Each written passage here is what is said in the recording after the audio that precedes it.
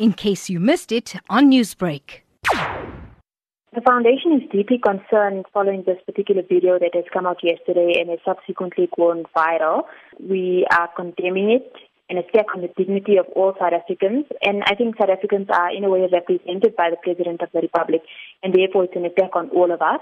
And particularly for the foundation, President Cyril Ramaphosa was our former board chairperson. What is the foundation's stance on the issue?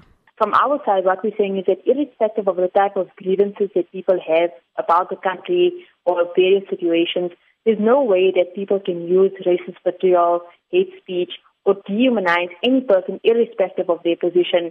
It's unacceptable, it cannot be allowed, and I think it requires a widespread condemnation from society itself.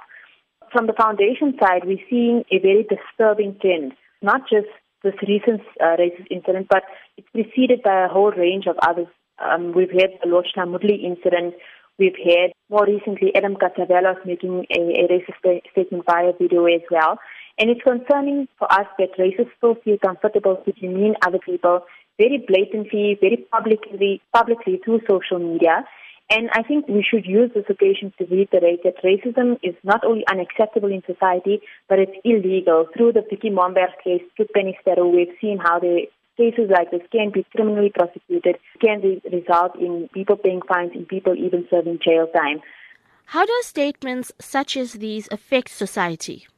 When it comes to these cases of racism, it results in social instability, in tension in society that I don't think racists understand the level of. I mean, it takes one racist incident to spark a situation that can become very uncontainable, that can wreak havoc, especially in a society like our own that's deeply scarred from apartheid and that has high levels of inequality as a result of racism itself of the past.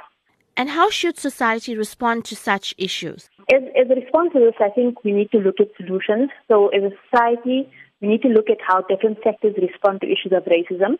So for instance, if there's racism at a business or at a school, a teacher makes a racist comment, those institutions need to have policies that outline how to deal with racism. So you're not starting from scratch when a racist incident takes place.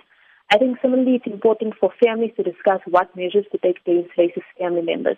Also, I think on a broader level, we should be discussing as a society what should be our response to racism. So on the one hand, we can have criminal prosecutions, we can have the court penalizing people, which is very important to put a stop to overt racism. But I think we need to be discussing as a society what should be the rehabilitative processes that racists undergo.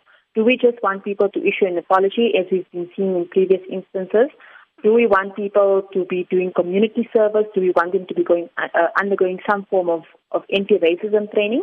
And I think society must come up with these solutions